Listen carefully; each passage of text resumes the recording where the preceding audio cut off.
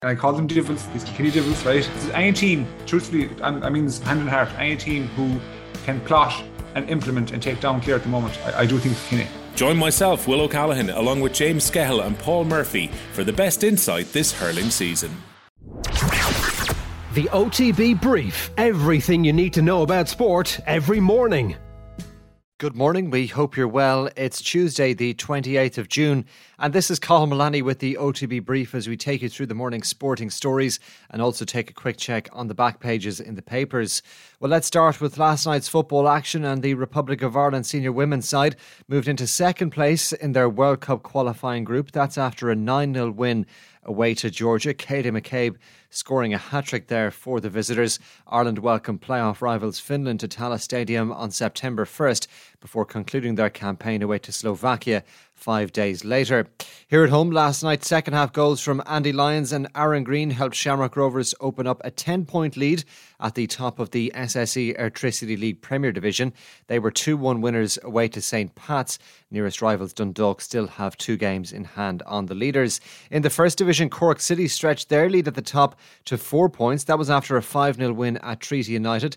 Second place Galway United lost 2-0 at Longford Town. Waterford came away from Athlone with a 5-2 win, while Wexford stretched their unbeaten run to 5 matches after coming from 2-0 down to draw 2-2 with Bray Wanderers.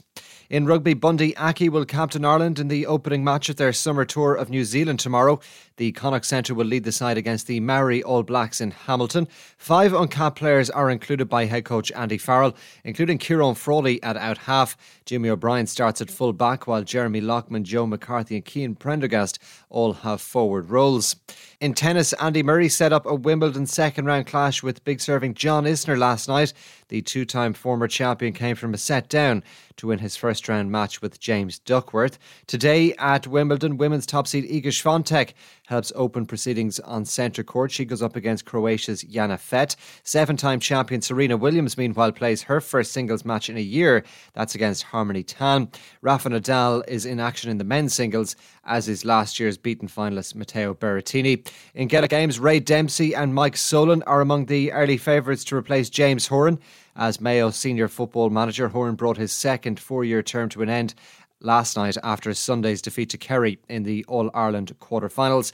In cricket, Ireland will look to level their T20 series with India at Malahide today. Play due to get underway there at 4:30. And there's racing in Roscommon this evening. A 7-race card is off at 5:10. Let's take a check on the papers for you this morning. We'll start with the Irish Times.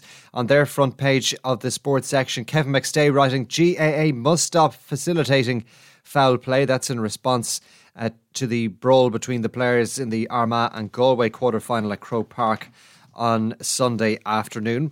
To the back of the Irish Independent, Galway's Kelly set to be cleared for semi-final, writes Colm Keys. Sean Kelly looks set to be cleared to play the All-Ireland semi-final against Derry, despite picking up a red card after the melee in Sunday's All-Ireland Senior Championship quarter-final against Armagh.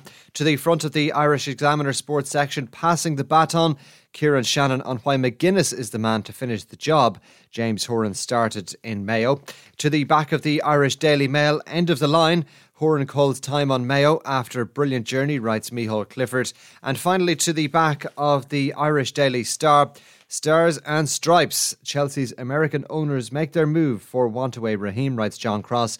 Chelsea have made their first move to sign Raheem Sterling, and the deal could be done this week. Don't forget that OTBM is live this morning across our social and digital channels from 7:30. And we're back with the brief again tomorrow, Wednesday morning. Until then, enjoy the rest of your Tuesday. The OTB Brief. Everything you need to know about sport every morning. OTB Sports Radio. Live 24/7 on the OTB Sports app.